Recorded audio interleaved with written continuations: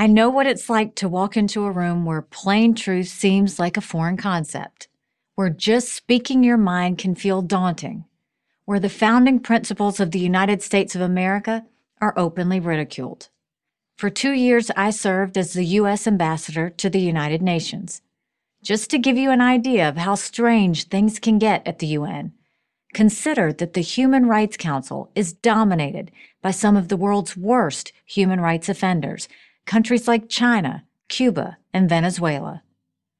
True democracies like Israel are routinely abused, and America, the nation that has protected the God-given rights of hundreds of millions of people all over the globe, is openly criticized. Why am I telling you this? Because most college campuses have become as anti-American, which is to say morally backward, as the UN. And the only person who can set it right side up is you. If that sounds like I'm asking you to shoulder a heavy burden, that's because I am. I wouldn't be asking if I didn't think you were up to it. I fully believe that you are. I've spoken at a lot of colleges. I'm convinced that most of the students still have a strong, intuitive love of our country. That's why I'm optimistic about America's future. But I know that it's hard to speak out. I know the academic establishment is against you. I didn't say this was going to be easy. It is, however, going to be necessary. So what is it that I'm asking you to do? Be brave. Defend your right to speak out. Defend America to your friends, in class, around campus, wherever you go. Speaking out doesn't mean being rude, and of course it never means resorting to violence. It means having the facts and saying the truth with clarity and purpose. And if you're saying the truth, don't back down, even if your classmates or professor, or in my case, the representatives of 193 governments, try to make you look foolish. Defending America means you need to know American history. Given how poorly that history is taught these days, you might have to supplement your education. Start with the primary sources, the Declaration of Independence, the Constitution, the Federalist Papers, George Washington's farewell speech, the Gettysburg Address, and Lincoln's second inaugural. And build out from there. Discover America's history for yourself. Make up your own mind.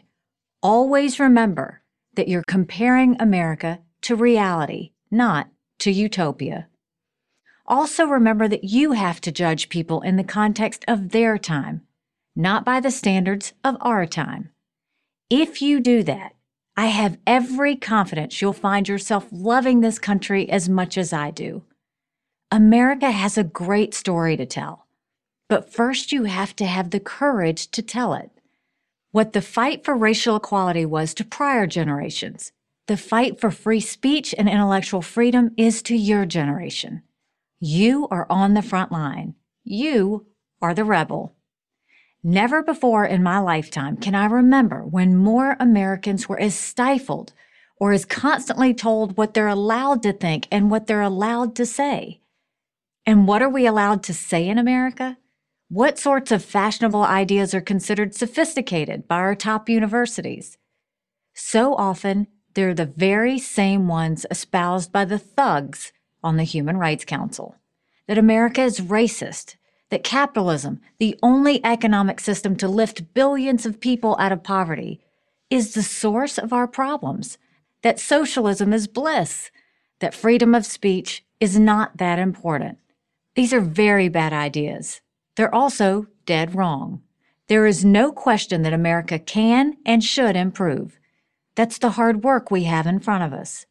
But the constant slandering of American democracy and the opportunity it offers to everyone is a one-way street to a much worse future. We don't need to remake America into something different. America isn't perfect. It's also not an accident that we are the most generous, most prosperous, and most free country for people of every race, ethnicity, and religion in world history.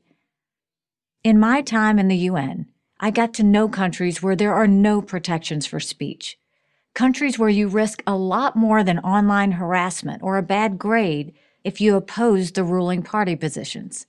Everything of value comes with a price, but that price will be worth it because America is worth it. Speaking the truth is often difficult, so it takes courage to do so. Many have died to preserve America and liberty. No one's asking you to risk your life, but it is now your generation's turn to step up, or you will lose both your country and your freedom. I'm Nikki Haley for Prager University.